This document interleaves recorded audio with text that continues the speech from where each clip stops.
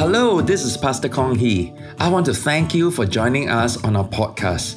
I pray that you'll be blessed in Christ, encouraged by the Word, and experience an encounter with God. Remember, knowing God and being known by Him is the greatest pursuit of life. Enjoy the message.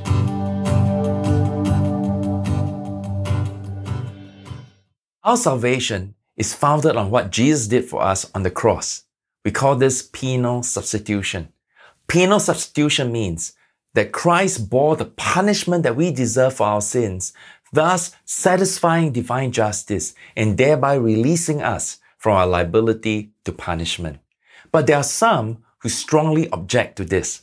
One objection is this: isn't it immoral for God to punish an innocent person? Isn't the atonement a form of cosmic child abuse? God the Father violently abuses His Son for something He didn't do. Doesn't it violate God's own rules of justice that He has set up in the universe? So how do you answer this? Now, we must understand a few things. Firstly, penal substitution is biblical. The concept is based on the biblical theme of animal sacrifices in the tabernacle and the temple, and Israel's Day of Atonement in the Old Testament. Secondly, it doesn't go against God's system of justice. When we talk about justice, we must distinguish between positive retribution and negative retribution. Positive retribution says that the guilty should be punished because they deserve it. That is why every state in the world has the right to inflict suffering on criminals because they deserve it. The Bible clearly affirms that God believes in positive retribution. He will by no means clear the guilty. So if you are guilty, you'll be condemned. However, negative retribution says you should not punish an innocent person. But here, God is not absolutely sticky about this. Yes, among human beings, God has established a system of justice whereby we are not to punish innocent persons.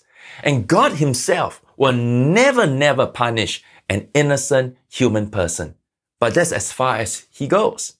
He reserved the right, the prerogative, to punish an innocent divine person for somebody else's sins.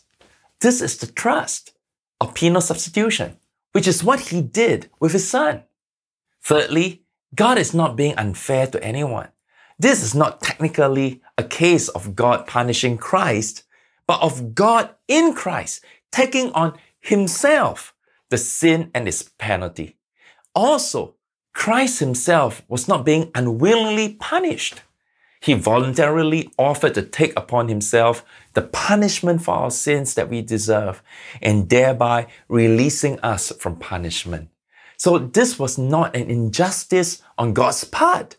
It was an act of grace, and it magnifies His gracious nature to do such a thing. Because God in Christ was both the punisher and the punished. No third party was unwittingly involved. He was not being unfair to anyone.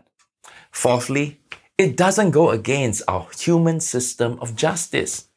In most courts of law, including ours in Singapore, there is a law called vicarious liability. The meaning of vicarious is to act or do something for another person. In law, guilt can sometimes be imposed upon a person for the failure of another if there is a special relationship between them, even when the person didn't commit the offense himself. Take, for example, when the relationship involves the employer and employee, the parent and child, or the owner of a vehicle and the driver. In some cases, there is vicarious liability. For example, if a worker is negligent in not following safety measures at work, and it results in a third party's injury, the boss can be liable or held liable even though he wasn't the one negligent. Sometimes, a parent can be held liable if his child injures or kills someone while driving without a license, because the parent must bear responsibility for allowing the child to use the vehicle in the first place. Vicarious liability. In 1989, the workers of Exxon Valdez spilled 10.8 million gallons of crude oil into the Sea of Alaska.